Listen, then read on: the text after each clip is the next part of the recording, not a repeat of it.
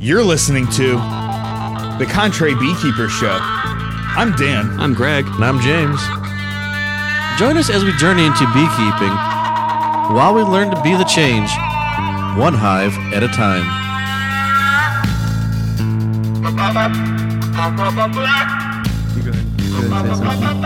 You open her up, Jim. Yep, go ahead. Well, welcome back, everybody. Oh, we're going with welcome now. We're so far out from a podcast episode, we forget how to open up a podcast episode, don't we?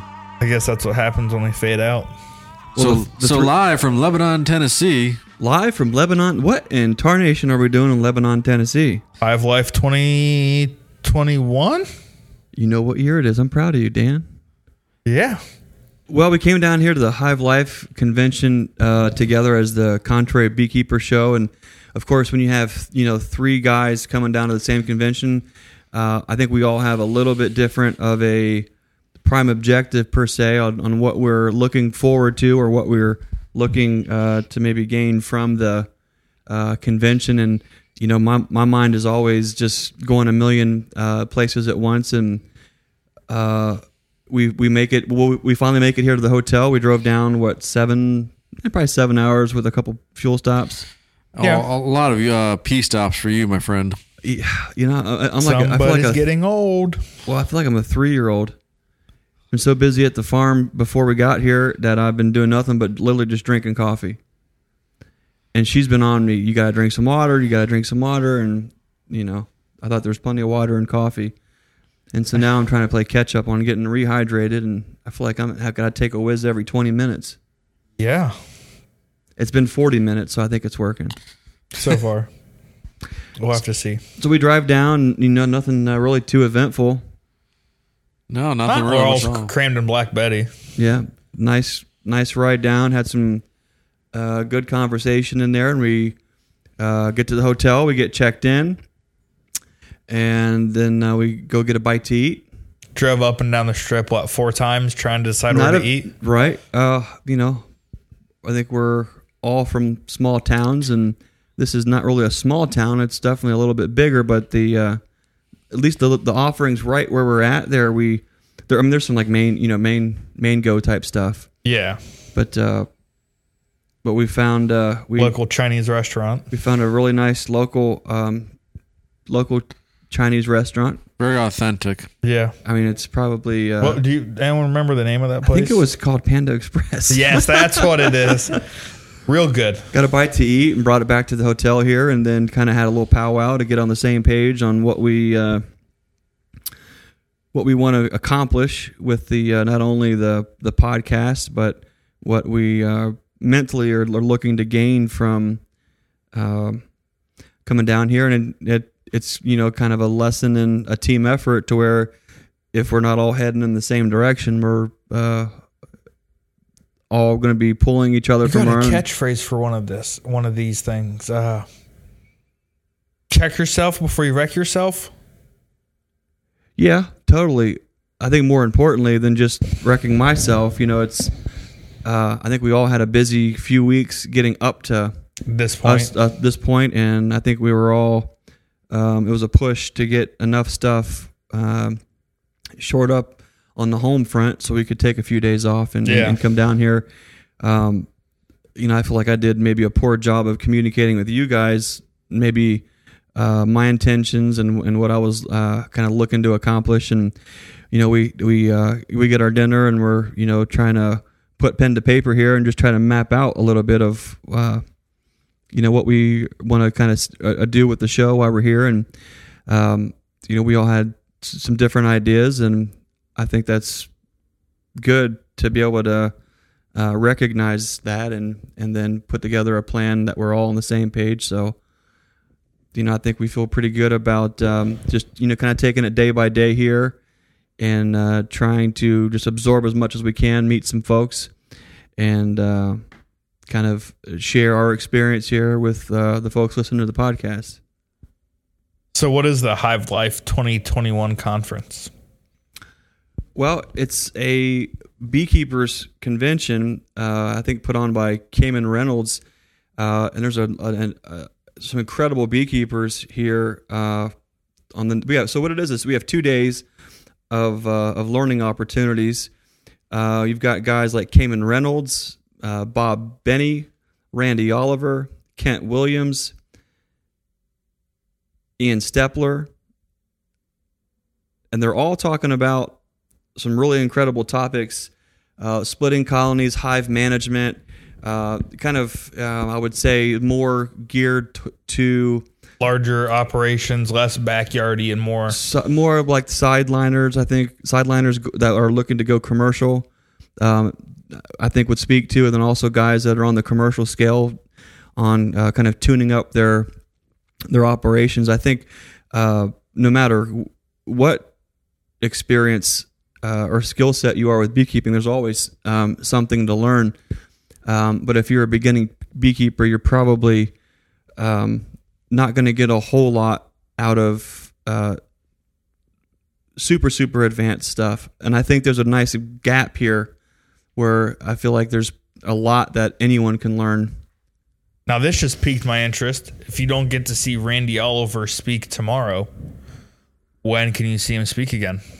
Well, the Utah Beekeepers Association are having their convention February 19th and 20th, and they also have some fantastic speakers, including that's what I heard. There's some Randy Oliver, special people there. Tom Seeley, Ian Stepler. He'll be here at the Hive Convention. He'll also be there. D.W. Schoenthal. I don't know how to pronounce this guy's name here. It's the one at the very, very, very bottom. You got to scroll all the way down. All the way down and then hit like page 4. Show more. Yeah. And then you click down at the very, very end of there. Well, we'll just say it. Super proud and excited that somehow my name got thrown in the hat there. And I'll be presenting along with all these guys, kind of sharing what we're doing here at Nature's Image Farm. So yeah, that'll be those are some really exciting. Looking pretty forward to huge that. names to be up against. Big names. A lot of fantastic beekeepers that really have done a lot. You realize this is like opening up for the Beatles. It's like opening up for the Beatles. Yeah, with an air guitar. Should be pretty incredible. No, but I think there's, when it comes to like conventions and learning opportunities, right now, a lot of them are going the Zoom route, and I think that's, you have to do what you have to do. I think Ian Stepler is joining this convention from remote Canada. Yeah. But I think what I really appreciate is that Cayman put this conference together where beekeepers we can get together, we can meet, we can network, and we can hopefully all move our craft a little bit further forward. Yep, advance the art. Jimbo, are there any topics that you're looking forward to kind of getting a better understanding on? Yeah, actually, I'm really interested in the first topic of the day is coffee and donuts. How can you argue with coffee and donuts? A donut buffet? I mean, what beekeeper? Oh, which reminds me, while we're there, I owe a certain special YouTube beekeeper a donut. He couldn't make the conference, and I told Jason over at JCB's that I would bring him a donut back. Now, I wonder what would his favorite donut be? You know how stale that's going to be? How about a gift card to Dunkin' Donuts where he picks his own donut and maybe throw 93 cents in there for his own coffee? That is a nice gesture. But would it be the same as a delicious, like, plain donut that we wrap in a nice napkin that's wonderfully preserved? It's just full of Tennessee? I'd prefer the gift card and a fresh donut. Well, maybe we'll just have to do that then. So, like in the back of your wife's car, you ever find the candy that your kids drop between the seats? You ever pick it up and eat that candy and be like, man, that was delicious? It's like you know me, Dan. Waste not, want not. Any topics, Dan, that you're interested in really getting a better understanding on? Actually, there's quite a bit. One of the big ones I really want to try to focus more on, since I failed horribly last year, is hive management and how to figure out how to manage more hives. So equalizing them more regularly, and building them up to get a larger honey crop with the same number of hives. I think last year what held me back a lot was the fact that I was still getting into this and wasn't too sure about what I was doing. So I definitely mismanaged quite a bit, and the swarm bug started, and that whole time I was just chasing them, constantly wanting to have the urge to swarm. Well, it sounds like there's a good topic there then for you is swarm control and honey production. That's Kent it. William, yeah, I think that one will be right up your alley there. I'm always looking forward to Randy Oliver's latest research on varroa mites. Yeah, it seems to be a hot button topic. You ever read the American Bee Journal? Or I think that's what it was in the American Bee Journal. Now a subscriber to the American Bee Journal, in case you're wondering. Oh. It actually had both of them. I can't remember which one. But he actually had a multi-part article about how, and I've also heard him speak to it too on another show, about how different potencies of isopropyl alcohol will affect the mite drop. So, and I'm not too... The mite drop in an alcohol wash. Yes, an alcohol wash. I'm not too familiar with it. I've glanced through the article a little bit, and I got my subscription on part 3, so obviously I haven't seen 1 and 2. But I'm quite interested to see if this is what he'll be presenting, because it seems pretty interesting at how your potency of alcohol and other substitutes you can use, since during all this, rubbing alcohol is kind of hard to get your hands on some places, to see if there's any correlation between accuracy and your mite drops. I would imagine mites are going to come up quite a bit in this Why? convention over the next couple days there. I think you've got, of course, Randy Oliver is going to be talking a lot about that, I think. Kent Williams is going to be talking about coming back from hive losses. Cayman Reynolds is going to be talking about great queens, dead mites, good nutrition. Bob Benny is going to be talking about kind of managing your queens, splitting colonies. I think what I'm looking most forward to is the end of the day roundtables, because I think, I obviously super appreciate the fellas putting their talks together and having that to go from. But I think there's a lot of gems and gold found with roundtable discussions that are kind of just impromptu. Oh yeah, because now it's scripted. It's mostly off the cuff, and it also, I think gives them opportunities to break away from kind of where their mindset has been, and preparing for the convention and things like that. I like the questions and answers that are more off the cuff. I think opens up a part of your mind that has experience and feedback. That's, I think, really important and invaluable for, I think, all skill sets and talent levels when it comes to beekeeping. So tomorrow will be fun to get on site and network and meet with folks, and maybe we'll get lucky and be able to sit down with a couple folks and learn more about their beekeeping. Did you have, Jimbo, any? Do you have any? I think it's fun is to we might all have a kind of a perceived idea of what this is going to be or what it might look like, and then sometimes what it actually is can be different. And there's, I think, a lot of takeaways from that too. Going into this, do you have any expectations or idea of what this might be that we're going to be seeing the next couple of days?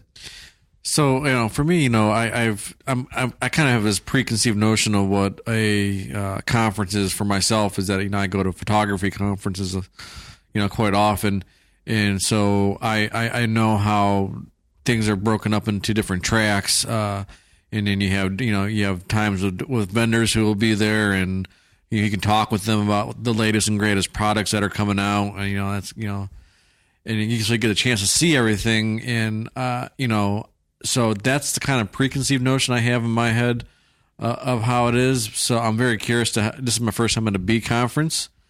So I'm really curious to see how it's actually going to really play out for for beekeeping. This is a different world completely. Right. I think at the end of the day, you still have, you have your personalities in the industry that you're going to be learning from, which is going to be a great learning experience regardless. And I know we're still going to have the opportunity to talk to. I know Dayton's going to be there.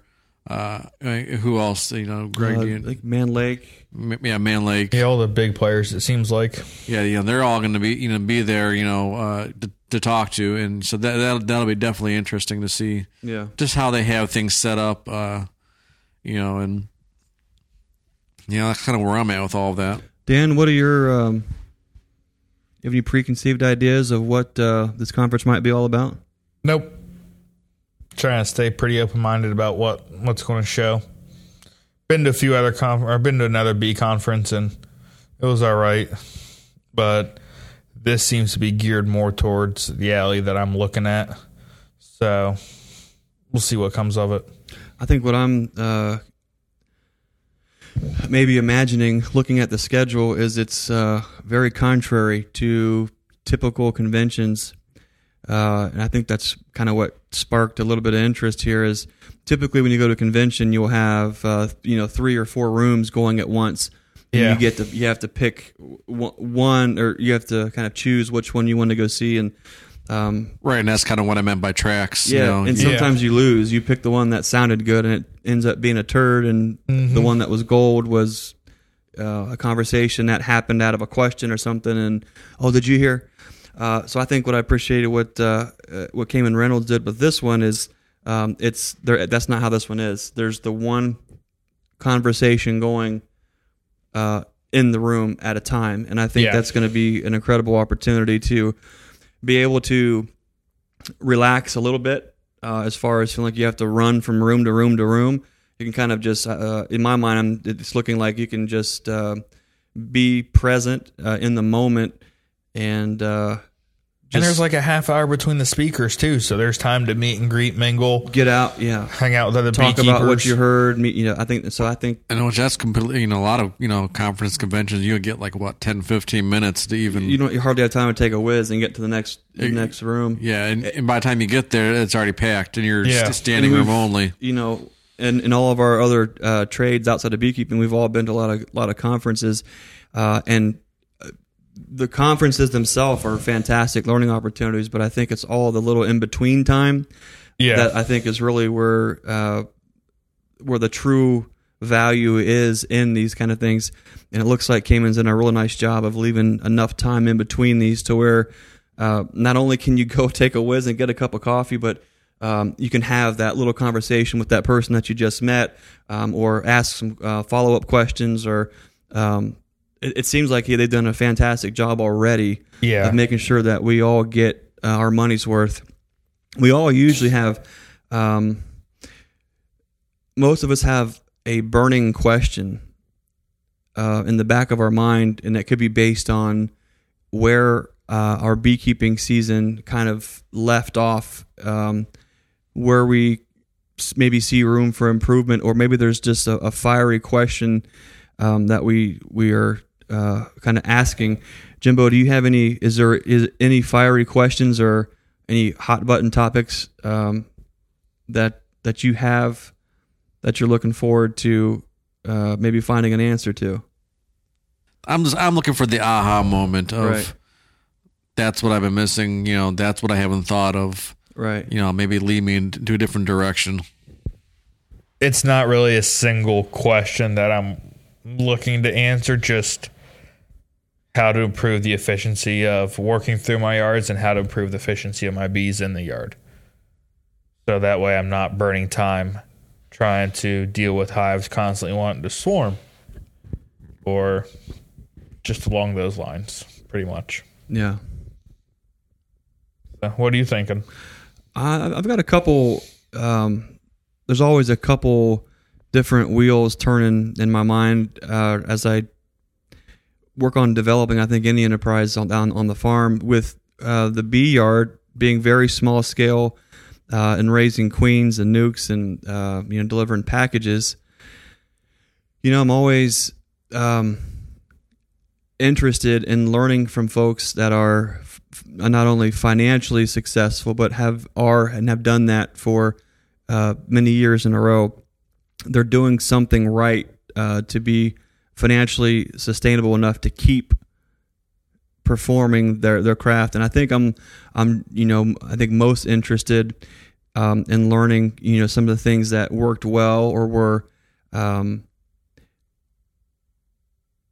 not only helped maybe save them a little bit of time, but sometimes you have certain things or aspects that are force multipliers on a farm, whether that's a tractor or a piece of equipment or something that exponentially increases the return.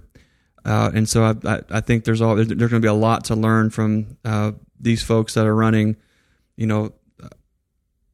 thousands of hives, that they're doing something right and have done it right for long enough to where it's a successful and sustainable business. And so I'm looking forward to just kind of picking up on some hard lessons learned that they've had to, keep moving the needle in a positive direction. Now, just out of your curiosity, because you were there, Gregory, one of the speakers, Ian, we have spoke about before on the show. Okay. Do you remember when? Was it with Mark Smith? It was with Mark Smith. What was it? I don't remember. You'll have to go back to episode 11. Episode 11 of the Contrary Beekeeper Show. I think that's one of the people that Mark Smith follows, too. Chemical Free with Mark Smith.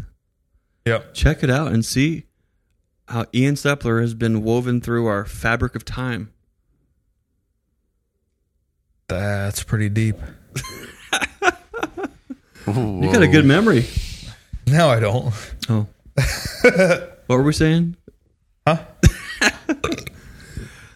Well, it's getting late. I reckon we probably ought to get a little bit of sleep and get up in the morning and get some breakfast and get our brains tuned up and receptive to, I guarantee there's going to be several kind of mind-blowing opportunities. So we're looking forward to that.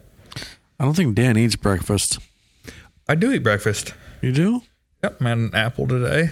Sauerkraut and beef jerky all day long. It's all this man eats. If you'd be. If anybody really wants to treat Dan, send him some, get on Amazon and send him some sauerkraut, some Oberto beef jerky, and a case of cucumber Gatorade. And you can find all my information on naturesimagefarm.com. Oh, look at you. I happen to like all three of those things.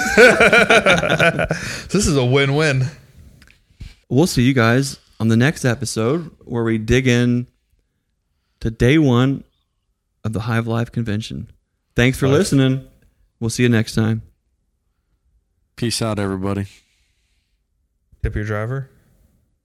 Be kind. Please rewind. You're listening to the Contrary Beekeeper Show. Well, welcome back to the show, guys. It's another episode of the Chick-fil-A podcast. I want some Chick-fil-A. I like to have an Oreo milkshake from Chick-fil-A. I've never had Chick-fil-A milkshake. On a scale of 1 to 10, Oreo milkshake from Chick-fil-A. Here. What? How you mean from 1 to 10? 1 to 10. How good is it? For the Oreo milkshake? Yeah. Yeah. I would probably say 9. See, 9. I like this guy. And let's guess what's in the bag. Wait, have you ever had Dairy Queen? No, I don't like dairy. Okay, let's see. So Chick-fil-A beats Dairy Queen? I don't think We're recording a podcast live here at our hotel room in our The lobby. Yeah. And we're gonna play guess what's in this guy's bag. He walked in with a bag of Chick-fil-A that smells delicious. So we're gonna try to guess what's in there. 2 bags. You want to go big bag or little bag? Oh shoot, he's hungry. Here, hold up the little bag. Let's see. it's just a sauce. Oh, just a bag of sauce. He He gave us a ruined hint. it. Okay, I like what's it. in the first bag? Full bag of sauce. Okay, I'm there. gonna go with a chicken sandwich with bacon and waffle fries. No, say it yet. No, Okay, I'm Dan? going to go with some peanut oil fried chicken nuggets. Okay. I think I'm going to go with a number one, which is a Chick-fil-A sandwich and waffle fries. Sandwich. Tracy Scott from he's here on the. You have a guess? I want to say he has a Chick-fil-A, the spicy Chick-fil-A sandwich and waffle fries. The spicy. Oh, look at that. It's a spicy deluxe. So he said, yeah. Our special podcast guest just nailed it right out of the park. Damn. Wow. I thought I had it with the nuggets. Well, thanks for let's playing what's in your bag. You got the fries. You got with the fries. You got waffle fries? Yeah, the waffle fries. So I'm a runner-up. You know what they say, though? That's first loser. If you're not first, you're last. I'm not surprised that Dino Nugget Dan went with the nuggets. Says if Chick-fil-A actually had dinosaur-shaped chicken nuggets, would you ever eat anywhere else? So the last time you had a McRib in your face, how many of them did you eat? Which time? The last time on the road. Well, a man's got to do what he has to do sometimes. And you're beating around the bush I had quite a bit. hankering. And so I had 2 McRibs. And then you got back on the road. You want to tell my story? You want me to tell? Yeah, who's telling the story, Dan? Continue. And I think it was something about how the onions and pickles just seemed to be paired perfectly with that tangy McRib sauce and the very high quality, delicious pork cutlet or pork presslet, whatever you'd like to call it. 2 just wasn't. I pulled out of there. Had just no fries. I'm on a diet, so I just had 2 McRibs and a cup of coffee, and I pulled out after I ate both sandwiches. And I just kept thinking, you know what? One more would just put me in a place where that would be nice. And so what did I do? The next exit that had a McDonald's, you know what I did? I stopped in and I got another McRib. So 3. And let me tell you something. 3 McRibs, they were all of the same equal quality. Which was trash, but it was still delicious. How many oinks did it get? Yeah, I seem to recall. Nick Steckschulte has a fantastic Facebook group called the Barbecue Drifter. If you're into barbecue, check out that Facebook group where there's actually real barbecue posts from real places across the country, and he's got an oink system. Now, I haven't exactly figured out the nuances of the oink system, but let's say it was 5 oinks. I would give the McRibs probably a -2. -2, even though you were on the road, had 2, got off, got a 3rd. This is what you call virtue signaling, Dan. Okay. I thought at least something like to get me back off the road again to go another one. Well, if it was 5, I've had some 4 oinks. I've had some 5 oinks. It's a solid 2. Solid 2 oinks. If we're being honest here. 2 oinks. And how many nuggets did you have along with that? Oh, no. I have standards. Really? Yeah, that's cross-contamination. That's chicken and pork. That's not kosher. No. Yeah, it's not going to work. That's the 2 food groups. So we've turned the Beekeeping Podcast now into a barbecue review show, which we'll probably actually get. Well, we'll get somebody more than our moms just listening now, so there's that. Hopefully. Well, tonight is the first night, day 1 here at the Hive Life Convention. Jimbo, what's your overall impression so far of day 1 at the Hive Life Convention here in Lebanon, Tennessee, hosted by Mr. Cayman Reynolds? Yeah, what'd you think of the first day? I thought it was great. There was a lot of a lot of great speakers there. A lot of great information. It was a little bit different than I was expecting, but I think that's of anything that you go into something with a little bit of a preconceived notion of what it is, and it's always completely different. Is that called conference bias? I think that might be called conference create a new bias. Yeah, I'm definitely biased. Congratulations. There's a lot of great vendors there as well. Great to see all the different things you could purchase along the way and get a little bit of a discount from Dayton and Sons, which is great. You know what I didn't see there? What? Flow Hive. I saw Flow Hive frames. I saw Flow Hive frames. You saw them too? Some Flow Hive frames, yeah. And some long langs. Mm-hmm. You did. Yeah. So there's some weird looking frames. They're wide and they're super wide. They're very bulky. It's like the same as like a in-frame feeder. And it seems like that would not be something you'd want to be having to manipulate a whole lot. Well, that's the point of it. You're not supposed to. You just turn the crank and your honey flows. Do bees just treat themselves, or they take care of themselves? I don't know. I don't own a flow hive. You just turn a nozzle and you have a beautiful mason jar full of honey. You can share it to all your friends and family? I guess so. That's what the video shows. It must be true. Has to be. It's on the internet. Did you learn anything today, Jimbo? Yeah, I did actually. Are you guys done? I think we're done. We're kind of. If you haven't picked it up here, it's already pretty late in the night, and we're super drunk on Pizza Hut. Stuffed crust every time. It's just wow. I'm in a weird place after all that pizza. It happens.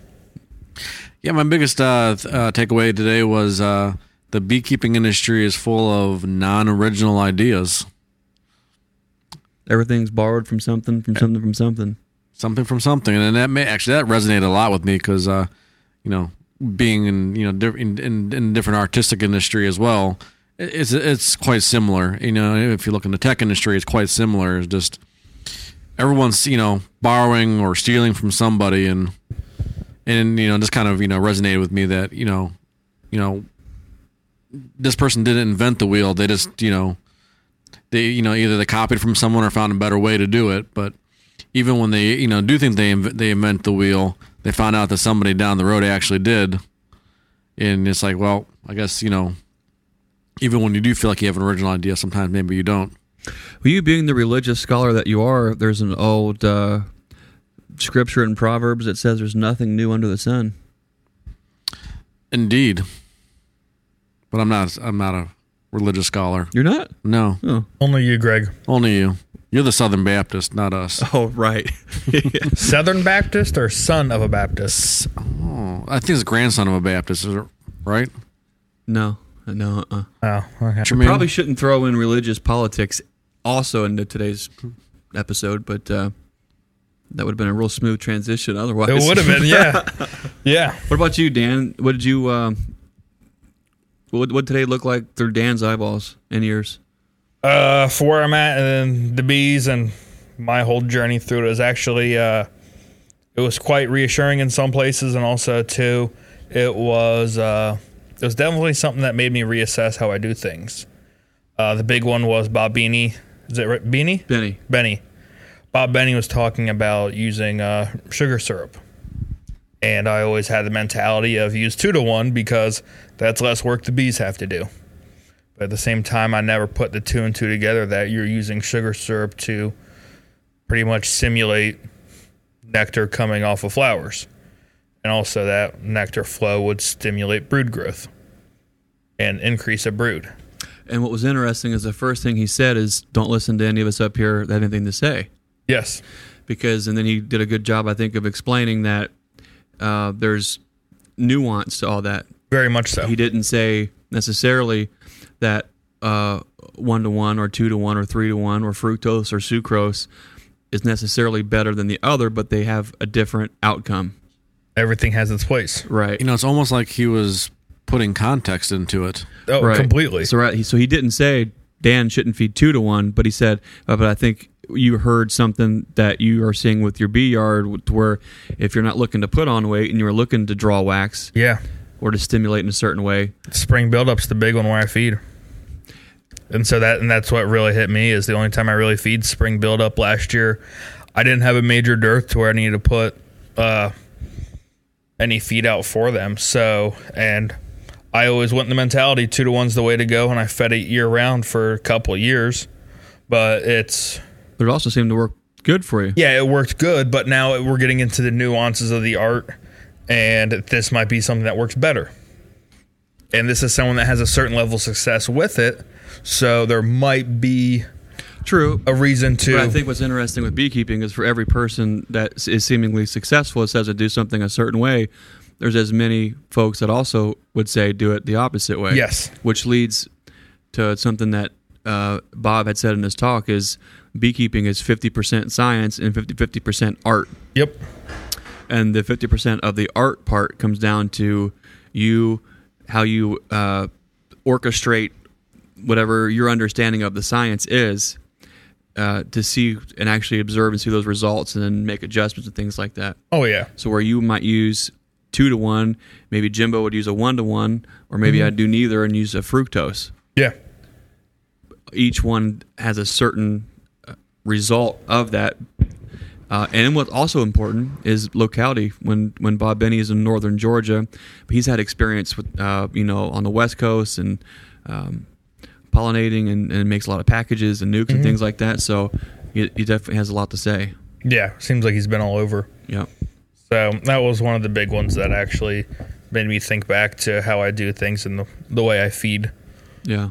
And I have to say, Dan, that actually resonated with me as well. Watching him talk about all that. Like I never really just ever thought about breaking that down further into what the context is. And it was interesting that when he was talking about how quickly you drop syrup to them, and it was nice to see him bring in the Canadians' perspective as he has to drop it fast. Doesn't mean we have to. So it falls back to that whole context is key. Or maybe you do.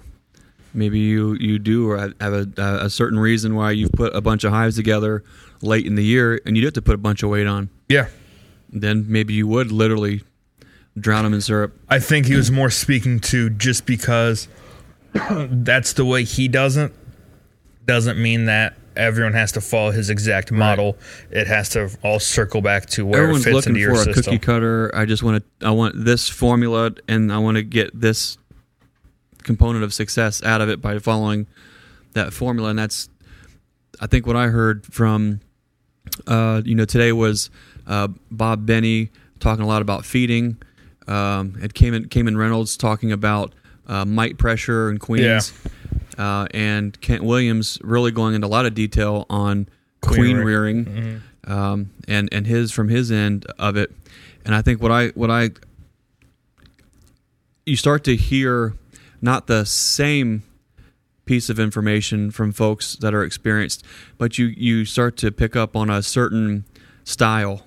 Yeah. And things that I've learned from my mentor that I've heard said for years and years and years, you start to hear similar things being echoed by other experienced beekeepers where they're not really, they aren't afraid to just they have enough experience to where they can see something happen in their bee yard and not be afraid to adapt and make changes and do certain things that are contrary to how the rest of the world does things. Today, Kent Williams was talking about having difficulty with queen cell acceptance on capped cells. Yeah. And he had a situation where they were getting torn down, and he had... I can't remember if he said someone had taught him or he picked it up or he had tried it, but anyways, using a queen cell that had only been in for 2 days and being drawn out, so it was still open. Yeah. And putting that in and having tremendous take rate. Yeah. In those situations. So I think my big takeaway I think that I learned today was that you have to continue to constantly be trying something all the time, and also be sure you're diversifying the eggs that are in your basket, because what seemingly works right now might not in the future, and sometimes those variables, we don't know what those are, but we can see the outcome of the result of trying a certain grafting tool, grafting with a certain starter, putting together certain boxes or resource hives, things that we think are successful until they're not, and it's sometimes hard to figure out why there's been a change. If you're able to just continually adapt and improvise as you're going through, getting enough experience where you're starting to see something that's similar results year after year, when you do have that thing that comes and kind of throws a wrench in it, it's not a deal breaker. Yeah. You can pivot on your feet and figure the next thing out. The other thing I learned today, that it is a very small world. It is. And so we were sitting at a table, and had the gentleman in front of us turn around and ask us where we're from. And we said Ohio. And we asked him where he was from, and he said Ohio. And turns out we all live in Ohio, and we're also in a lot of the same Facebook Ohio beekeeper groups. Yeah. And stuff like that. And so today on the show, we also have Mr. Tracy Scott. Hello, thanks for having me. Tracy, where are you from, and what's the name of your bee farm and all that? I'm from Jamestown, Ohio. Grew up in Xenia. My bee farm is Hive Products. Been a beekeeper 25 years. 25 years. And still learning. That's a good, you have to have that kind of attitude. Yeah, you got to have that mentality. If you stop learning, you get stagnant and then you stay lose. where you're at. You'll lose. Tracy, what are you looking forward to tomorrow for tomorrow's day 2, the last day? Is there anything specifically you're looking forward to or you're hoping to get out of tomorrow? I don't know if there's anything extra I'm looking to get out. I actually have to see what the schedule it brings for tomorrow and who's going to talk. I know Ian's going to be on tomorrow. Ian Stepler is going to be on tomorrow. Yeah.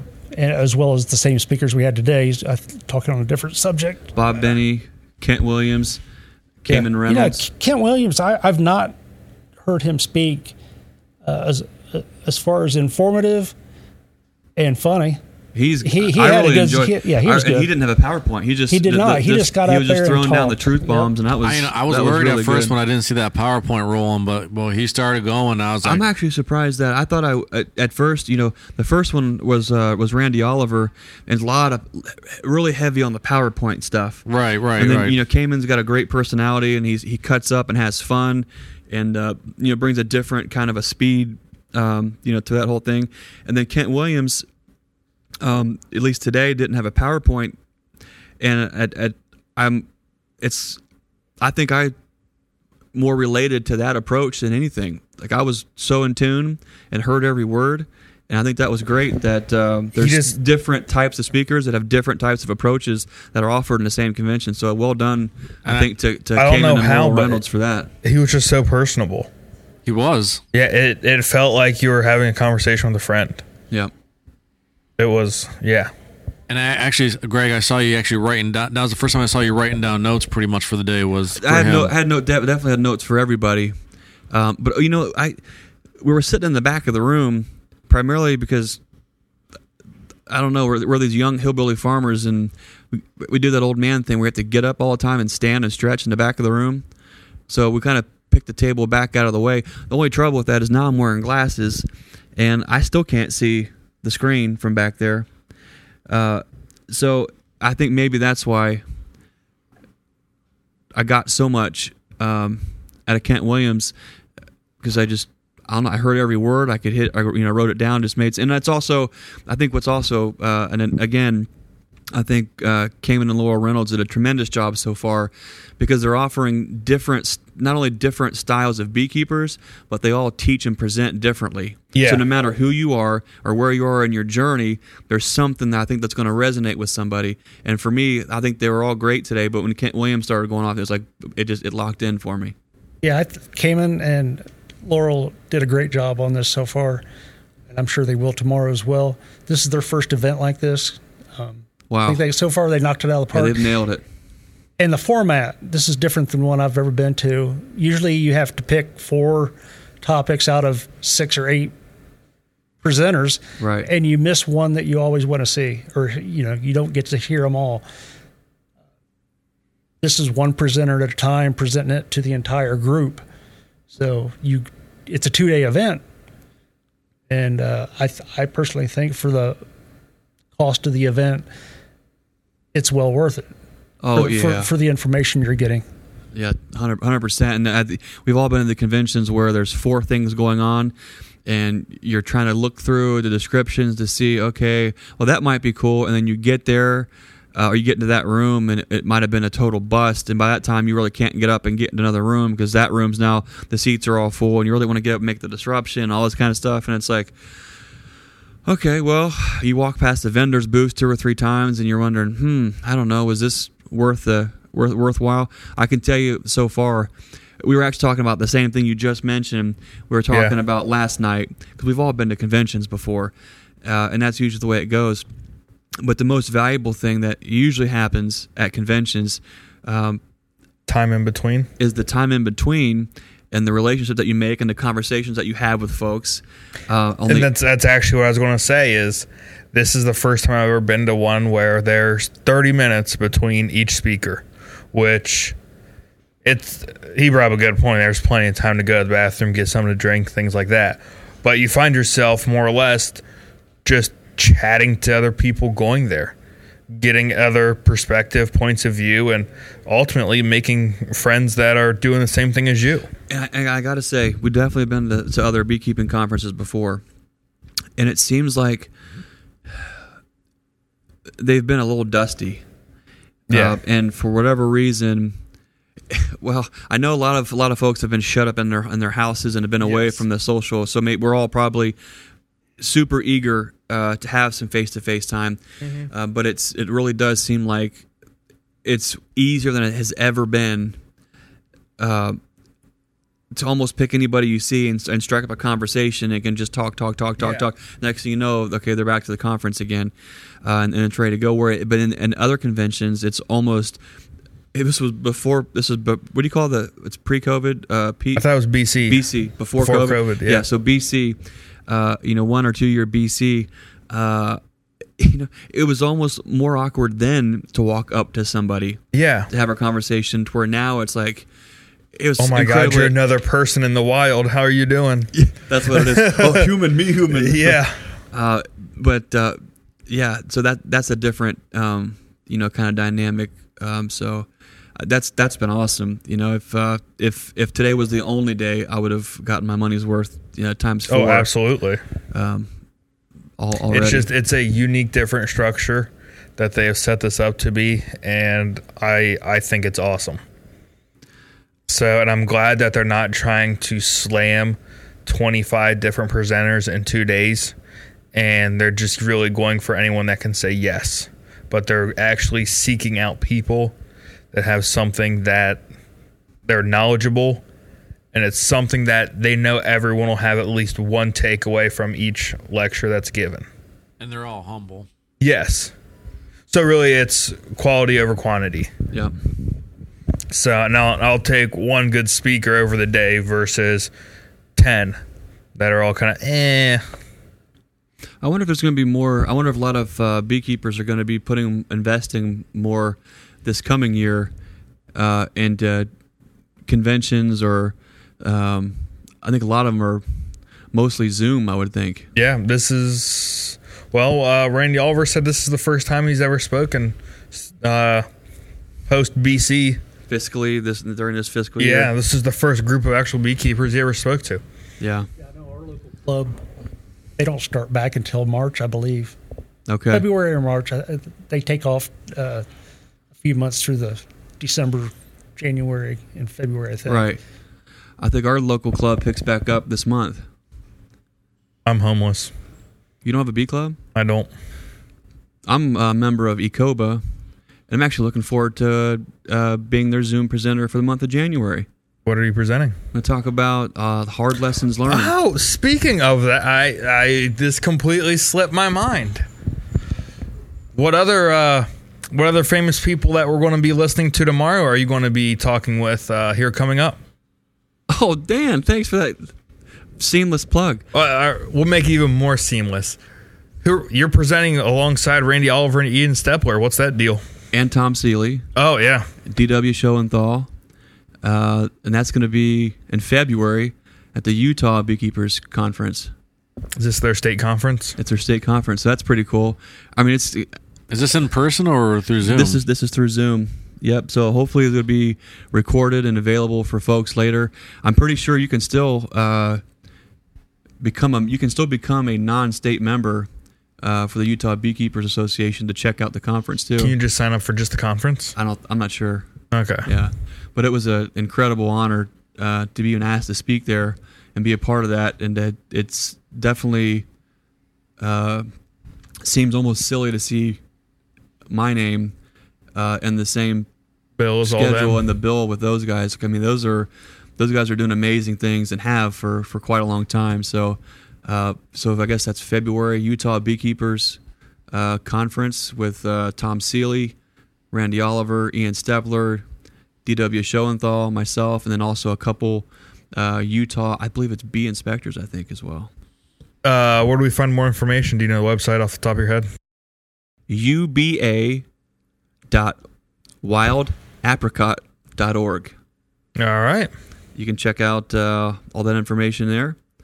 And so that's a pretty fun, new, unique, And for me, little old me is huge. That's a huge opportunity and an honor to be a part of that. So I just realized normally when you do like these housekeeping type things in a show, it's supposed to be in the beginning before everyone gets uninterested and turns it off. You realize this is the contrary. This is the contrary beekeeper show. We just make our own rules. The only we break people them, and then we change them, and then we... Only people that are going to hear these are our mothers. Well, maybe yours. Mine doesn't make it this far. Right. I'm pretty sure we could put all of our mothers to sleep with this beekeeping nonsense.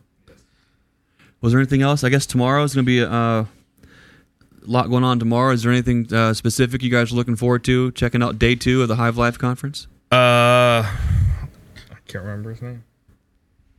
I think for me, like I said yesterday, is like the coffee and donuts. I mean, that's definitely where it's at. Supreme. How many donuts did you eat today? You know, I personally didn't eat any donuts, but I saw Dan put away at least 3 or 4. Who was that kid hustling donuts that you were helping really push them? Man, there's a donut salesman at the front door there. You cannot walk by. I mean, he had my arm twisted so I didn't think I was double jointed, but somehow I had my arm twisted so far behind my back that not only did I eat one before I got my arm back out front, but I had one for the road.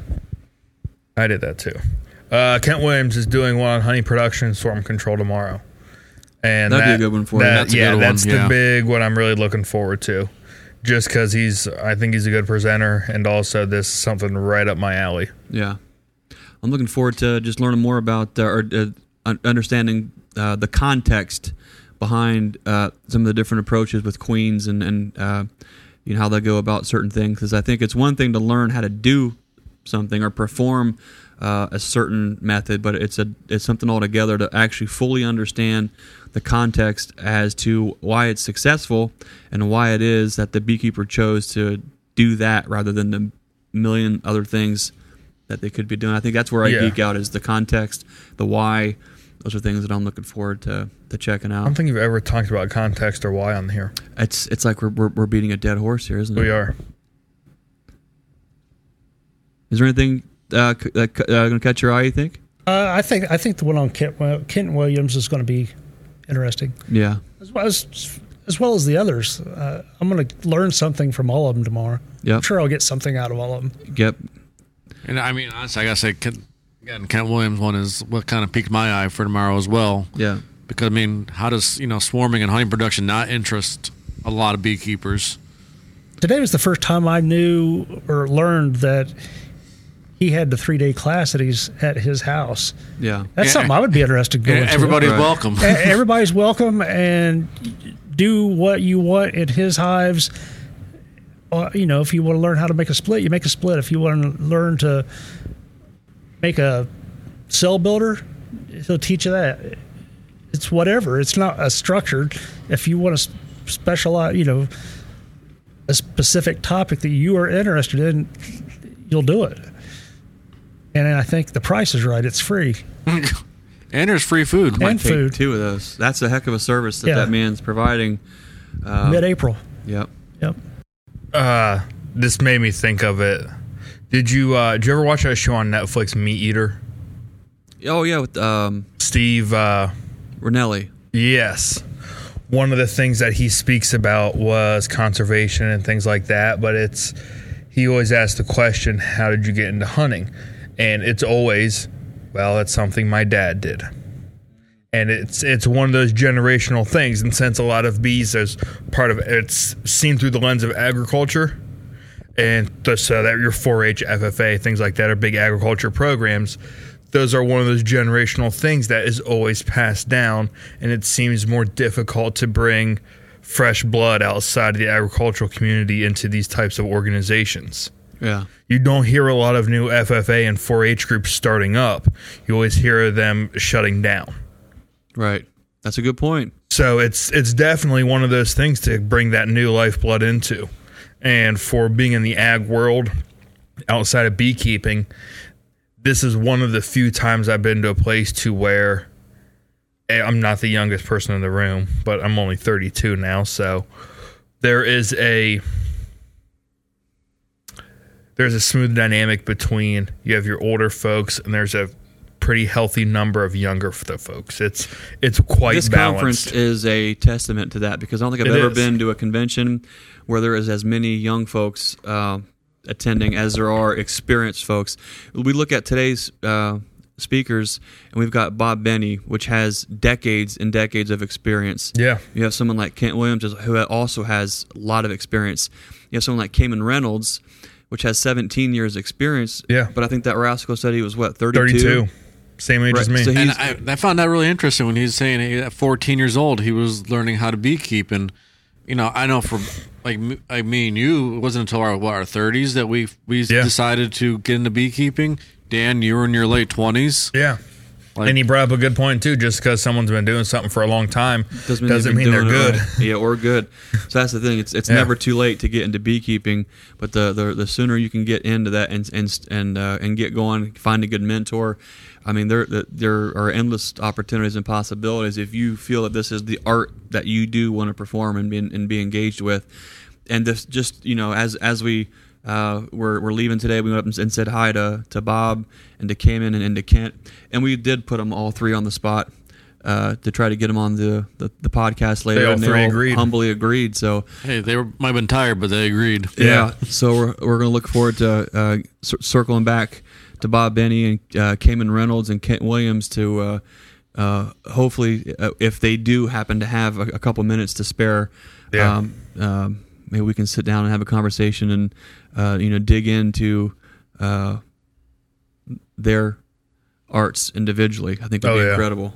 Yeah, I'd love to see Bob's setup that he has down there. I hear it's fantastic. Just that's the direction I'm heading. So I think what Dan's trying to say is he's looking to gain more knowledge on the honey side of things. There we go. Yeah. So those were three great, fantastic presenters. Each one of those, both Bob, Cayman, and Kent, offer special and unique aspects of their art, and it's great.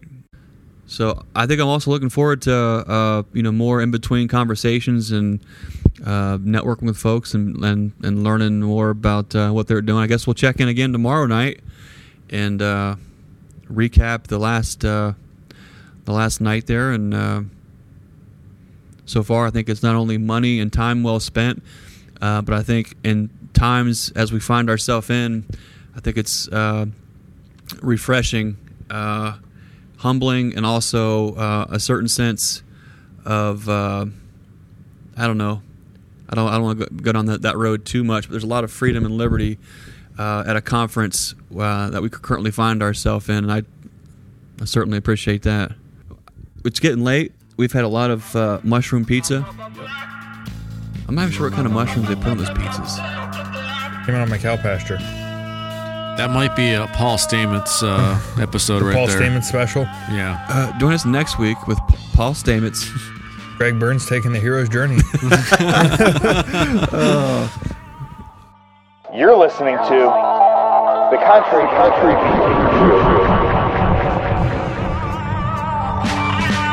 Well, welcome back to the show. We're here in the hotel lobby after the last day of the Hive Life conference. My brain feels like mush, like a marshmallow. I think all of ours do. That was an incredible amount of information. That was a very large amount of information. Useful information is the important thing. That was 10 hours a day for 2 days. That was 10 hours a day. I mean, that was really was an incredible opportunity to hear from all that experience. Yeah. And the way that they did it. I think we last night, I know that we spoke highly of Cayman and Laurel Reynolds and Kent Williams, Bob Benny, Ian Stepler. Yeah. And I just, I don't want to sound like the only fanboy here, but I think even more of all of them after another day is another day to get to better understand why it is that they do some of the things that they do rather than just trying to learn or mimic or copy certain methods. And I was really, really shocked between all of them that a lot of the things they did were extremely similar on the way they just ran their equipment, their yards, they set them up, things like that. But they all had their different nuances. Right. That was the one thing I respect out of all of them is that context was key for all of them. Like when people had questions, it wasn't, just giving the direct answer to their question. It was just, they all, have a different reason for what they do, and they, explained it. And they all do things a little bit differently, and they're not afraid or bashful or shy to say, hey, he does this, and we do this. You've got single brood management in some areas of North America versus double 10 frame deeps in different parts. And I think it's not only was it refreshing to have we can all do this different and still appreciate each other's ways of doing it, but it was I think it's helpful for any beekeeper who has some experience to hear more of the nuts and bolts aspect of it, to better understand why all these little pieces fit for each person's operation. Yeah. What is it's what's I think interesting about events where you really are learning is you have different time frames for takeaways. So like when you're there, Tracy is raising bees for honey. Same for Dan. Same for Jimbo. I'm more raising nukes and queens. So when we all hear different components from each speaker, are that your ears perk up, and then you're like in a little bit more of a hyper focus, taking notes, and then as there's a little transition as you're learning something to where it might not resonate as much, and then you trail off, and then you hear something and it perks back up. What's interesting is we're all going to receive something different from that message, and we can hear the same message and still even receive something completely different. So I think what would be interesting is to try to dig in a little bit to where we perked, but also where we perked at right now in the moment from the time it happened, versus on the way home. It's going to be a lot different. Well, yeah, because we'll have time to digest it. And then next week, and then so there's there's a whole process with absorbing all that. Both of you, because you watched me. When did I go for a trip of knowledge? As soon as Ian Stepler came on, and there was lots of equipment and lots of help and lots of hives. Dan went from regular Dan to scratching his beard, bill of his hat comes down. He's kind of hunched forward, very quiet, Not demoralized in character, but very, very deep in contemplation, where his entire life flashed before his eyes, and everything he's ever done in a hive, he's replaying, and now he's thinking, this is where you come in and tell us what you were thinking. Oh. I don't know if it was as extreme as you laid it out, but one of the more unique things I really took away from Ian was that a lot of times when we hear people talk in the bee industry, it's their techniques on keeping bees. And it's always somehow related to that manipulation of that insect. Very, very few times will you actually see somebody talk about the business side of things. And that's what the big thing Ian talked about a very substantial bit was the business side. And honestly, out of a lot of things I've watched, listened to, read, that was more knowledge going into the business side of it and how to work it on the back end. There's bucket loads of knowledge on how to make splits, how to rear queens, hundreds of different techniques. There's substantially less knowledge on getting a skid steer is more valuable. Well, that was actually from Kent, but getting a skid steer be more valuable than a tractor. Or just how to disperse your workforce, how to find the workforce, what age range, things like that. How to task out the ones that have a skill set geared towards it versus ones that don't have a skill set in bees. And that was one that really took my interest because it's it's a lot of the less glamorous side of beekeeping, I'd say. So, and it's more, I would say it's more on the business side of the house versus the bee side. And it really made me think, because as now, I've kind of kept it kind of a secret, but it's hard to now. We're in the process of building a new honey house. My very sweet and adorable and kind and loving wife has finally said it might be time to unbolt the 20-frame radial that is the centerpiece of our kitchen. Say it ain't so. What? That's yes. The best part about walking in Dan's house is just... It's just jealousy. Especially when you lag bolt it right to the floor. I mean, it's not going to go anywhere that way. It definitely isn't now. So she kind of said, hey, maybe we need to think about getting this out of here.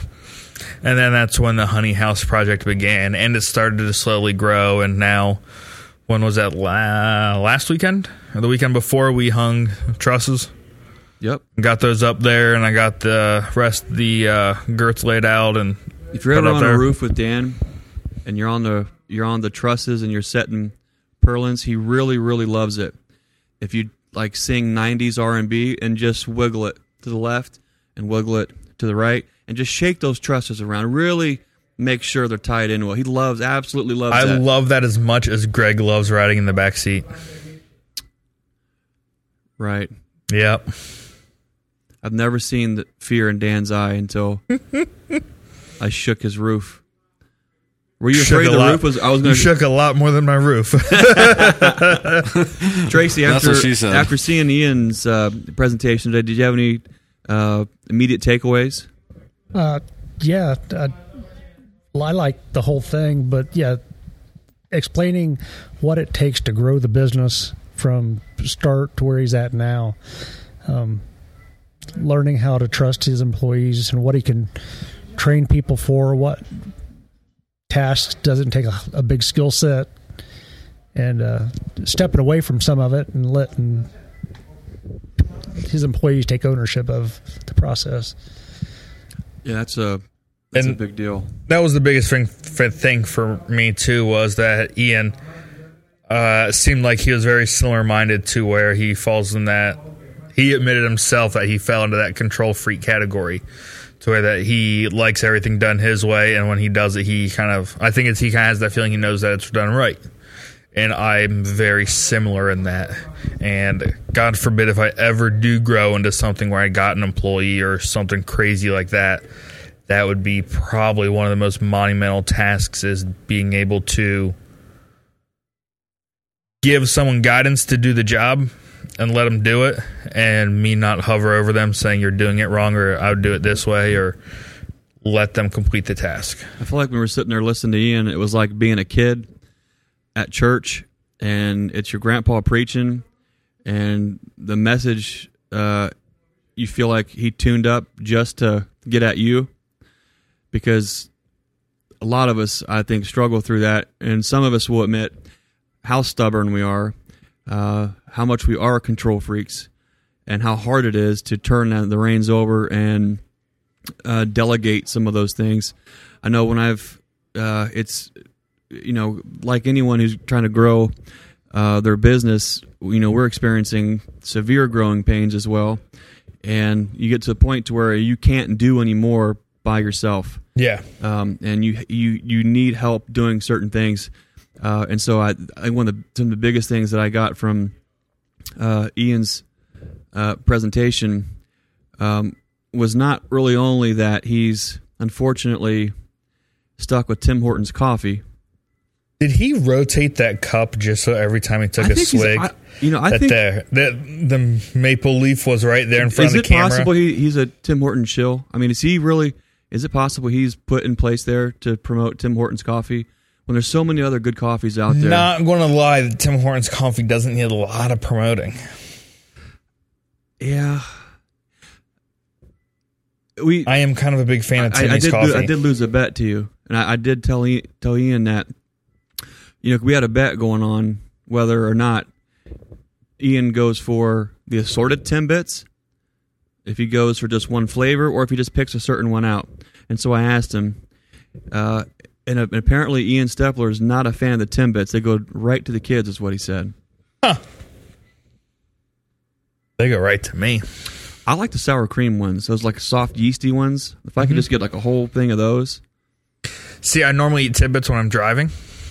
And I'll get the assorted and not look at what I'm getting. And you get to pick it. It's like a box of chocolates, but so much better. So am I the only one that does that thing, though? If you go in there and you really should probably just have a 10-pack, but you say, give me a 20-pack because I'm going to bring some home for the kids. If my kids are listening, they're going to be like, we'd never see any Timbits. Well, here's the reason why. So I will go ahead and get 20. But I play this game with myself to where, I'm health food minded. I'm a well-rounded individual. And the fact that I've been off keto for a little while, I'm really well-rounded when it comes to that. I do this thing where I don't tell them what I want. It's assorted. And then, but you guys know there is diet Timbits in those packs. Is it just it's just me who plays this game apparently? Yeah. Apparently so. Okay, so the really plain nasty ones. There's nothing on them. There's the brown ones. No, there's cake. There's the So what I pretend is that those ones are actually healthier for me. So, but it's also like this. When you eat the really sweet ones, and those ones that are like the chocolate ones, or even the white ones, they're like crusted full of like glaze. The chocolate glaze. And you eat those, and you're like, oh, that was either. It's like, oh, it's almost too sweet. Here's what you do: you reach down in there, you just fumble around, and you find that regular cake one. You eat the cake one; it's palate cleansing. And then you have the coffee, and then you're back to square one. Now you can go ahead and is this? I'm not really sure I'm comfortable sharing this. I wasn't really I didn't want to come out with. So there we were listening to Ian talk again. Not about Timbits or Timmy's Coffee or...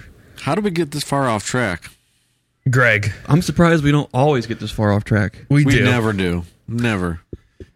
What I was really getting out of it was being a control freak and being stubborn and hard-headed and having the growing pains. My mind starts working on... I think what he did a fantastic job is outlining how he goes about delegating. Yeah. Where he makes a list of the tasks that can be performed by help. Yes. Tasks that can be outlined by trained help. And then tasks that really only he can perform. Yeah. And I really thought that was brilliant because as he's talking about that, I'm thinking, okay, there's certain things in the bee yard like taking care of the grass, cleaning buckets, getting bucket feeders straightened up and out to the yard, cleaning up boxes, frames laying around. There's certain tasks that just about any of our kids we could hire to do, or anybody, another beekeeper who wants to learn could come in and do. I thought, wow, that's actually brilliant because a lot of the things that I really hate to do is things that not only make it nice and aesthetic in the bee yard, but it makes it to where you're not tripping over crap and the bees have what they need. And I'm like, man, that's... So a light bulb started to go off where I could actually delegate that. And then there's no reason why, I couldn't start to bring in, start putting effort into training and teaching certain aspects that need to happen in the bee yard and have that be someone else's responsibility to where I can focus on the things that right now there's not enough time or enough ability for somebody else to do. And wow, what that does is it frees up an enormous amount of time. That's when I started seeing you perk up, was when he started talking about that whiteboard and the KISS method. Yeah. You shot up. Right. It really... I do know your love of whiteboards and laying things out on there. I do like to scribble on stuff and have all these weird graphs and diagrams and charts and pictures and for those of you that don't know about Greg, in his dining room is like a very huge whiteboard. So Jimbo, what were your takeaways, early takeaways with Ian Stepler? I have really found his talk interesting, and the fact that it related to nothing that I'm doing really, it still really interested me. As a beekeeper, he's just on like 10 different levels above me. as far as operation goes. I was just surprised just to see the scale of his operation and actually having employees, because, when I look at beekeepers, everyone's pretty much a lone wolf, when it comes to beekeepers. And being actually able to see somebody who's not only made a business of it, because we all have our own businesses, but like he's making like an enterprise out of it with all these workers. He's part of like this, what's it called? Madecraft? Bee Made. Bee Made, that's what it is. When you saw his hat and it said Made, I thought it was a cabinet company. Yes, yeah, right. Yeah, so and then he explained, he's part of this co-op in Canada for Bee Made. For Bee Made, and like this dude's like the real deal. And then he's going and he's showing us his operation through videos, through pictures. Like, I don't know, you guys, have you ever seen these beekeepers out there? Like, it's a state secret what they're doing. So when did we do that Mark Smith episode? What, 2 years ago? Yep. I found Ian about a month and a half before we interviewed Mark Smith. The only reason I remember that is because Mark and I talked about it. And it was earth-shattering because he is one of the few. He made an hour and a half video on how he manages his colony start to finish and shows you exactly what he does in grave detail. He also has another one about going from sideliner to full commercial. It's the things that you never find anyone talking about. I think what's great about all the presenters that we seen today is you typically just know them individually by their name, but then real quick, you understand that they have an entire team behind them. Yeah. And many different supportive positions to facilitate. There's different tasks that you don't even think about. And this man found a task for his 85-year-old grandfather, right, who was a farmhand for many years and was starting to feel not as useful anymore. And it was the most minuscule task you would ever think of, just pretty much making sure that the honey doesn't overflow onto the floor. This guy just sat there, and that was his job, to make sure to shut the valve off when it came ready to overflow. And then he talked about he passed away, years later, and wouldn't you know it, when they didn't refill his position because it was just kind of position created for him, the honey hit the floor. The honey hit the floor, and that, you don't want. When you're running his, nobody wants honey hitting the floor, but especially at his scale of operations, right? Yep. So it was just amazing watching the transparency and the interactions. So it was a very awe-inspiring moment just for me, just watching this guy, and it's kind of motivating, just to not necessarily be motivating to be on his level, but to maybe, and I'm not even saying being closer to his level, but just wanting to be better. Yeah, it's very inspiring to see that he was like the rest of us at some point, and by hard work and determination and surrounding himself with good people, he's got to where he is. And what's interesting is a lot of beekeepers get discouraged when they're surrounded by very successful beekeepers. But what I really appreciated about Ian's approach is he runs 1,500 hives, and he's extremely down to earth, transparent with his process, and presents in a very relatable way that you are rooting him on, and you're in a different mode. You're in a mode of appreciation rather than in a mode of competition when you see something like that. And that really, if we're all honest with ourselves, as you do grow a business, you can become very competitive, and you can go through all these things mentally. And the way he presented himself, I think, was fantastic. Yeah, did you notice that he had a controlled growth to where he didn't grow too fast? That's true. The fact that you can multiply in bees faster than you can actually grow any other part of your business or produce more honey than you're able to get rid of, that's just more problems. But you want to grow at a rate that you can sustain and improve without going backwards and be able to offload your product as well. That was a reoccurring theme.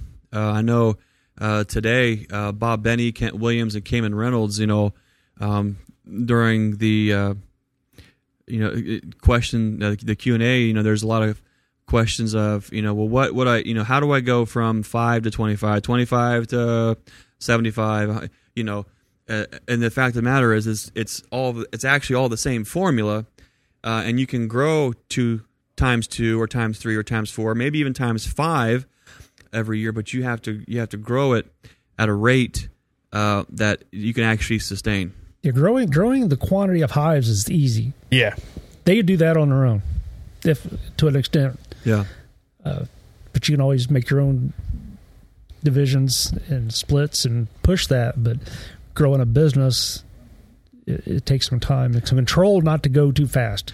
Yeah. We've talked about it before. It's one thing. We've all been fortunate because we've had some mentors that we have learned how to create the beast. Who was it that mentioned knowledge over wisdom? Bob Benny. That they had the knowledge to grow, but they didn't have the wisdom to execute. Yes, right. It's right. And so when we're actually learning from our mentors how it is to create the beast, that's great. But once you create the beast, where the mentor then has to step back and to where it's a little bit more on you, is now you have to figure out how it is that you are going to feed that beast. Yeah. And then maintain and care for that beast. And yes, they can help you along the way and they can give you tips and advice and things like that. But at what time we feed the beast and what we feed the beast, and what kind of shelter we give, all those things is all completely context specific. And that's I think what was pretty interesting is they were all very upfront with that, and they weren't by no means cautioning rapid growth. They were just saying, be careful, don't be the guy that this is your first year beekeeping and you go get a loan for $50,000 or $100,000 and go all in year one and are putting where it all now relies on the bees themselves, because that's the balance there is going to be way off if that learning curve is awful hard to grow that fast. Yeah. But also they were all very supportive on, if you want to grow fast and you can totally do it. And here's a couple things that we did, and I think that was great. Bob Benny also brought up. That was a great, beekeeping is 50% science, 50% art. Yeah. And that was yesterday, and it kind of doubled up on that today with, if you really want to learn something, you really seek out somebody who is doing it professionally or making money at it. And I know my mentor, the Fat Bee Man, has said that. Bob Benny has said that. I think anyone in any kind of a professional business position will say that. They have to make it work. Did you three take away the feeling that I got was, as busy as they are with their family life and their business, that you could send them an email and they would answer? Yeah. Right. Absolutely. That everybody there was willing to give their advice, their help if you reached out. In fact, I think we had pretty much personal invites to show up at their front doors. Yeah, can invite us all come down. Not just at the event he has in April, but he's made the offer. Come on down anytime. You don't have to wait for that. They're very gracious with their time and are eager to sit down and record a podcast or spend a little bit of time to get to know them a little bit better, which I think is says a lot about their character. Yeah, absolutely. Yeah. I think Cayman had a lot of great things to say again today as well. Yeah. Yeah, that guy, like, he sure knows how to sweet talk his wife. I'm just saying. I really enjoyed their dynamic, and also he has a really great approach of being candid, being honest, being able to be funny about things. Yeah. And I think what I really enjoy about Cayman Reynolds is he doesn't take himself too seriously. And that's always a good thing. He's got a lot to offer and to teach us all, but he does it in a way to where, you know, there are some very professional. There's different ways to go about educating folks, and for some, the scientific, data-driven way speaks to them, and for some, there's just different strokes for different folks, I guess. Yeah. But I really enjoyed, and it was also fun and exciting and interesting to see kind of his progression as well, and how he started. And he has a similar story too of trying things a certain way for too long and it not working out real well, and then switching gears and picking up speed and momentum, and then things just kind of. Well, even B's out of the equation, just the grit that it took to put all this together first year, and how flawless it went for a first year event. Fantastic speakers, good food, especially with everything that's going on right now. It's hats off to him for knocking it out of the park. Yeah, he did do that. I appreciated the longer breaks in between sessions. Yeah, enough that you can mingle and talk to other presenters, and have time to ask plenty of questions. Yeah, that was a good perk. I appreciate how humble he is. Very much so. That was the one thing I saw about him, is that he was just very, very humble about himself. Was not, look at me as a beekeeper. And when there was a question, he didn't turn it into about him. He turned it into about you. And it's just like he, like the thing that like one of his pieces of advice that resonated with me was grow with your bees. Yep. Yeah. Yeah, when I stumbled up on his channel, and I mean this is a funny thing, but I stumbled on his channel and I told my wife, I was like, that guy's a good beekeeper. She said, well, how do you know? I said, because he keeps bees like I do. He has to know what he's doing. Flying by the seat of your pants too, huh? Yeah. Yep. Every day. Yeah. I really enjoyed Kent Williams today as well. He's got a completely different approach. And I think PowerPoint presentations are absolutely fantastic, and they're valuable. But I think Kent Williams' approach reminded me of, I think, what a lot of folks are kind of hungry for, and that's that more dialogue-driven, have a conversation style approach of teaching, which for a second it seemed nostalgic. It did, yeah. And then all of a sudden, it just hit home to where I could sit and listen to that man talk all day long. It's almost like you were at an event where there were speakers for like 10 hours a day. Yeah. And you didn't even have to look at them. Like, you could just sit there and just listen. And there's, in the position that we were in the conference was an awkward position where, I couldn't always see the speaker.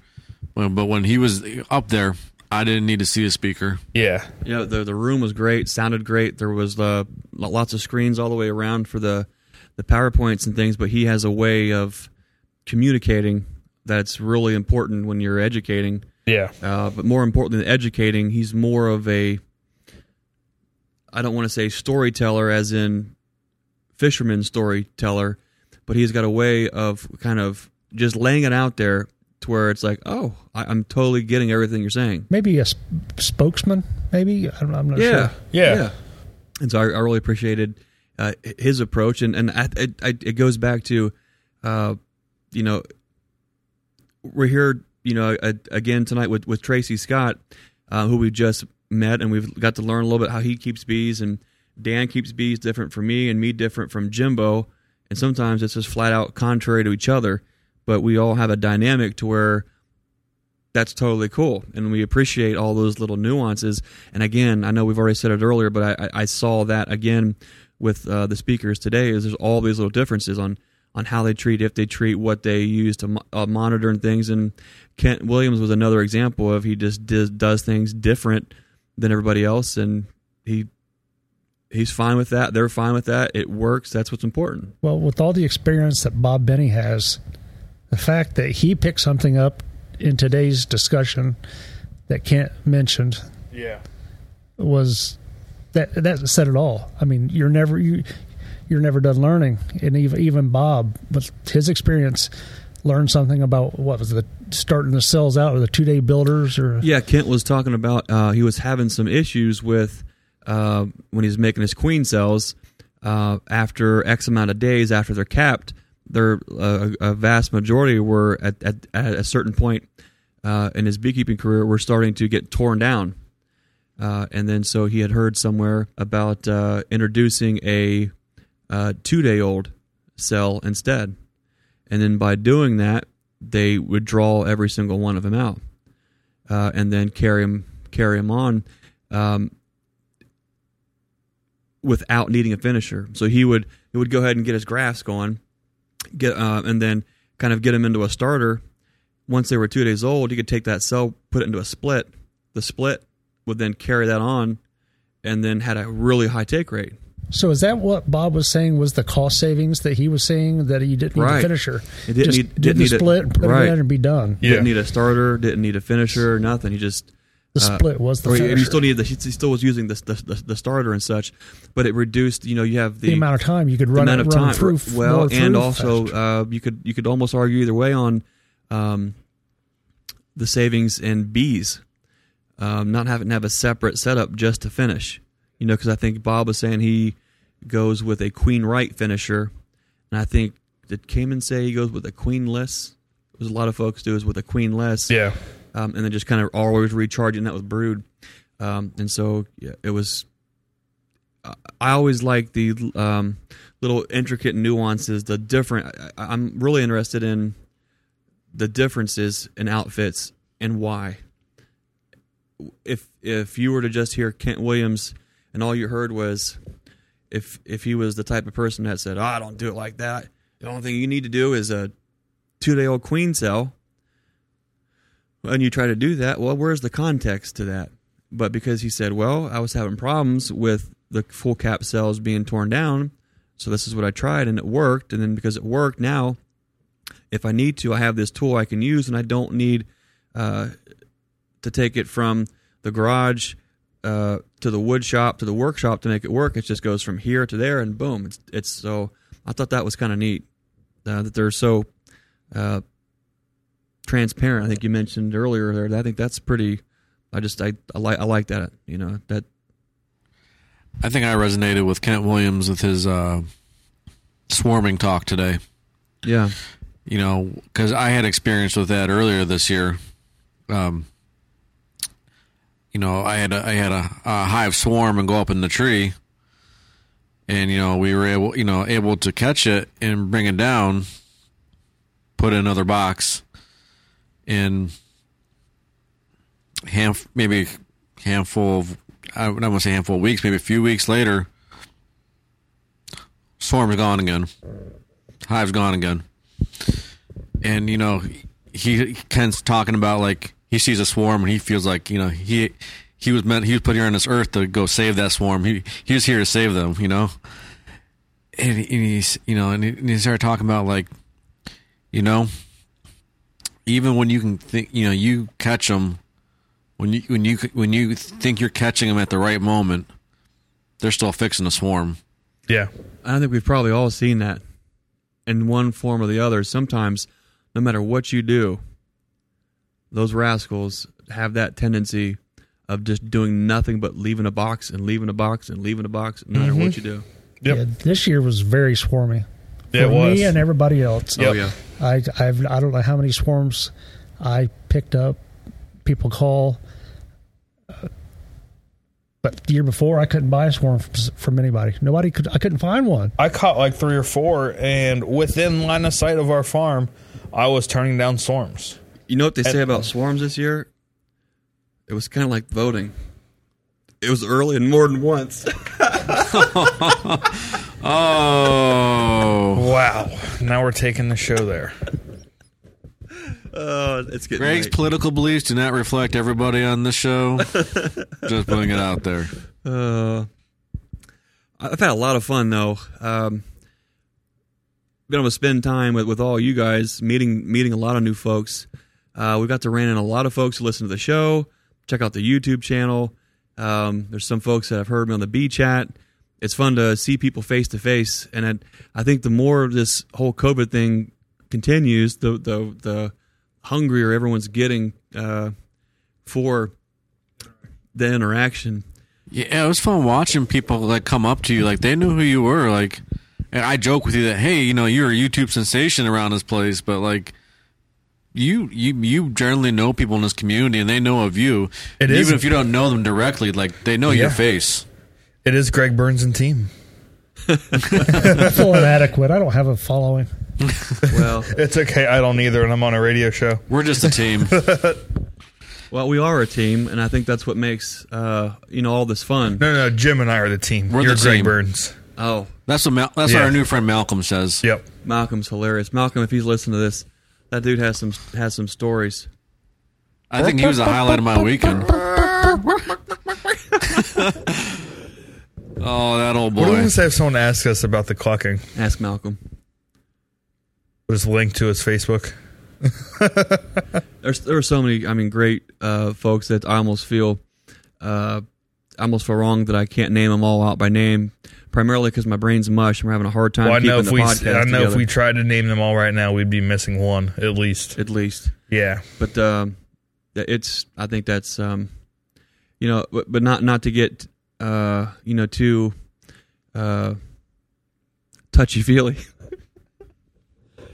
But, it is a team effort with the podcast and the things that we do. And we, came on the trip together and, came to a place to all learn together. And we're all taking different things away that we talked about earlier. You have that initial feedback that you're getting from that education. So, like right now, our minds are stuck on something that was like, oh, that spoke.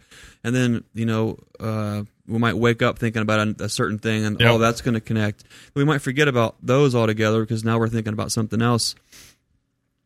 Then we'll get home and then we'll start to put the conference on the back burner, and then all of a sudden something else will jar that, or Dan will call, or Jimbo will call. We'll say, "Hey, Jimbo," it's So that's I think it's fun to come down with good friends. It's fun to make new friends. It's fun to make that face to face from friends that you have socially. Yeah.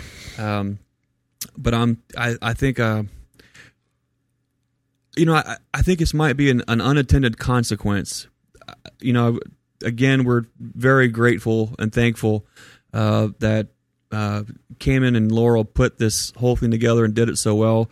Really appreciate all the speakers that took time away from their families, away from their businesses, and what no one can really argue is some definitely some controversial and difficult times to give and to be there.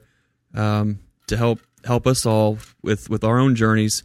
As Cayman said, it took a lot of guts for all of us to be there. Yeah. And I think that, so definitely a big high fives to all them. Well, air high fives, I guess, to them. You're right. Yeah, and if you're hearing this, if you had other people behind the scenes pulling the strings and doing the magic, be sure you thank them for us as well. I'm sure he had his own team. Yeah, I'm sure he does. Oh yeah. They might have a certain. I can't speak for the Reynolds family or any of the speakers on what their intentions were for the conference, but what one of the unintended consequences when you have a B conference this time of year is it really puts a fire under your ass. At least it has mine to really start dialing up some things, tuning up some things, really putting much more serious thought onto where I'm spending my time, how I'm spending my time, what it is that I'm actually doing, when I'm doing it, because it's very inspiring and it's very contagious. So I'm a little nervous that generally that B trip every year is that thing that lights that fire in my ass that gets me excited, this and that. Now I got this, and then a B trip coming up. Oh my gosh. That's going to be a real big fire. So you're going to be on fire this whole winter. Yeah. Not going to lie, I've already ordered a book that was talked about in the presentation, too. Was that the CC? Which one? Which book was it? I got the Brother Adam, Keeping Bees at Buckfast. I thought about getting that book. Nice. Yeah. If you want to borrow it, I'm right down the road. Yeah, you are. Yeah. I'll let you know when I'm done with it. I didn't realize you knew how to read. There's a lot of pictures. Oh, good. And I got colored pencils, too. I thought you eat crayons. That's why I have colored pencils. Uh-huh. Oh, he knows his own limitations. Yeah. So I think that to be there's going to be a lot of stuff, a lot of takeaways way on down the road that we're going to be able to pick and pull from this. But I think it was an incredible opportunity. I'm looking forward to coming back again next year. Yeah. And definitely looking forward to having Bob Benny and Kent Williams, Cayman Reynolds, getting them all on the podcast. Maybe we can talk Ian Stepler to get on the podcast and sharing a little bit too. That'd be awesome. Does the internet work from Canada to the Americas? Apparently it did, because he showed up today on the internet. I was surprised since the border's closed. Maybe that's what Tim Hortons does. It's like a conduit for electricity. That super sweet, awesome coffee. You really like their coffee? I do like Timmy's coffee. Yeah, it's not. We got a Timmy's right at the end of our road that drops us right into Marysville, and when they're open. They have those one things though. They're kind of dangerous to where if you play the game like I do, where it's like it's totally fine. I'll get the 20-pack, take them home, eat the cake ones because they're less sweet. It's like a diet donut. Then you can have the real sweet one, kind of piggyback. Oh, really? This is a brand new concept. I've never heard of it before. Elaborate. I spent a lot of time. This is like deja vu right now. Thinking about this. Here's the kicker. I didn't share this before. Here's the thing, though. It's all fun and games until you get one of those. Well, they used to have one called a butter caramel. They're not frappes. What do you call them things from Tim Hortons where it's like the frozen coffee drink? It's like a frappuccino. Mocha. What do the Canadians call it, though? I don't know. I'm not Canadian. That's it. The cappuccino. Wow. If you get one of those cappuccino things, the cold ones and the donut ones. Oh, I know what you're talking about. How come we can't think of what those are? Oh my gosh. The iced coffee type deals. It's like the frozen-y. It's like not really a milkshake. It's not really coffee. It's not iced coffee. Like a frozen frappuccino? It is, but there's a name that Tim Hortons has for those things. Not a frappe? No, that's McDonald's. Tim Hortons Here's a Who? Is it? Tim Hortons. This is. I know exactly. Ice cap. Ice caps. Yes. Yes, the ice cap. I feel like this is a perfect way to end the podcast on a ice cap. Are we getting ice caps? Okay. No. What I was trying to say can is can we get those on the way out tomorrow? Is there a Timmy's nearby? I don't know. Is there? I think we might have to just do that and get a Are there picture Timmy's of in one. We should Tennessee? Google Timmy's. It's only sounds fitting like at we're this getting ice point. caps in the morning. Well, it's getting late. We ought to probably get a little bit of shut-eye and start heading back to Ohio. You guys have any other... Tracy, it's been great meeting you and having you on the podcast and learning more about you. I think we mentioned yesterday, folks can reach out to you, Tracy Scott, on Facebook, find you at all the farmers markets and things like that. Is anything else you want to add here before we wrap her up? I just want to thank you three for, bringing me in and having me at the table yesterday, and just how things work out, That's true. End up four guys from an hour from each other and end up doing a podcast, which I've never done. The world's a wild place. Sometimes I feel like I haven't done one either. Sometimes you have to travel across country to find out it's a small world. Yeah. And we're all at different levels and doing something a little different, but I'm interested in seeing how you grow your business and how yours does and yours as well. Are you in the Facebook group now? Yeah. Okay. I think that's what I love, the fact that we can sit here and we're all 100% wanting to root each other on and see each other do well, and keep in touch and see how everything progresses, because I think that's the difference between a successful beekeeper and one that's just trying to go that lone wolf route and be on their own, because That's a long. That's how I started off, and it's hard. What is a successful beekeeper to you? To me, regardless of what level or what they're focusing on, what is a successful someone beekeeper? that has bees in the spring? Yeah, and I don't even. I mean, well, that's hard. I can buy bees every spring. Does that make me successful? What makes it successful for me is go ahead. Is when I continue to perform this art of building this relationship with the bees to try to better understand how we and the bees and the trees kind of all fit together, and do that in a way to where naturally on its own, the consequence of engaging in that art is joy and happiness. For me, that's what it means to be successful as a beekeeper. To me, it's having a beekeeper have the craft be self-sustaining, be able to make your own splits, make your own queens at some level. Even if I've said before, I've not raised more than a few queens at a time. Yeah, but it's enough to keep my hives going at a time. Yeah. You know, I guess self-sustaining is what I would, say someone's gotten to a level of that's definitely success, financially successful if you're if you have a financially sustainable enterprise, for sure. Dan, where can folks stay in tune with all things Dan? Red Dog Ranch on Facebook. On the Facebooks. You can check out Dan's progress with the barn build and all that delicious honey that you'll have for sale. Yep. I'm also in the Facebook group, The Contrary Beekeeper Show, along with Greg, James, and our new friend Stacy. Who? Tracy. Is this a Freudism? That was a Freudian slip. Jimbo, where can folks find out all things Jimbo? They really want to dive deep. They can find me on the Book of Face under James Blask. I go by my given name. And I'm also in the Contrary Beekeepers group as well. So find me there. If somebody so happens to want to look up the leader of all this, where do we find you, Greg? I think we find him on Parler, right? This is making me feel very uncomfortable. This is Greg Burns and crew.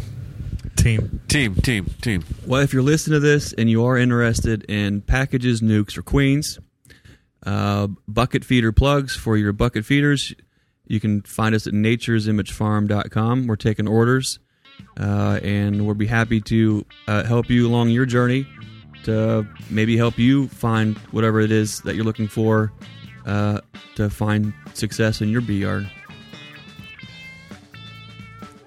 Until next time, be real. Be the change. May the force be with you. It's a small world after all. It's a small world after all. No, I'm the only one singing that.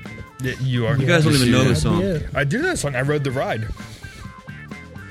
But did you ride the ride with your hands up like it's a roller coaster, only to find out it doesn't go downhill?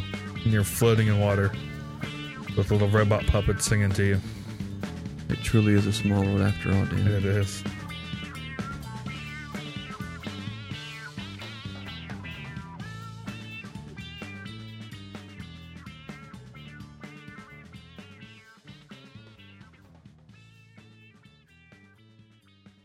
Hey, that'll work. How about that?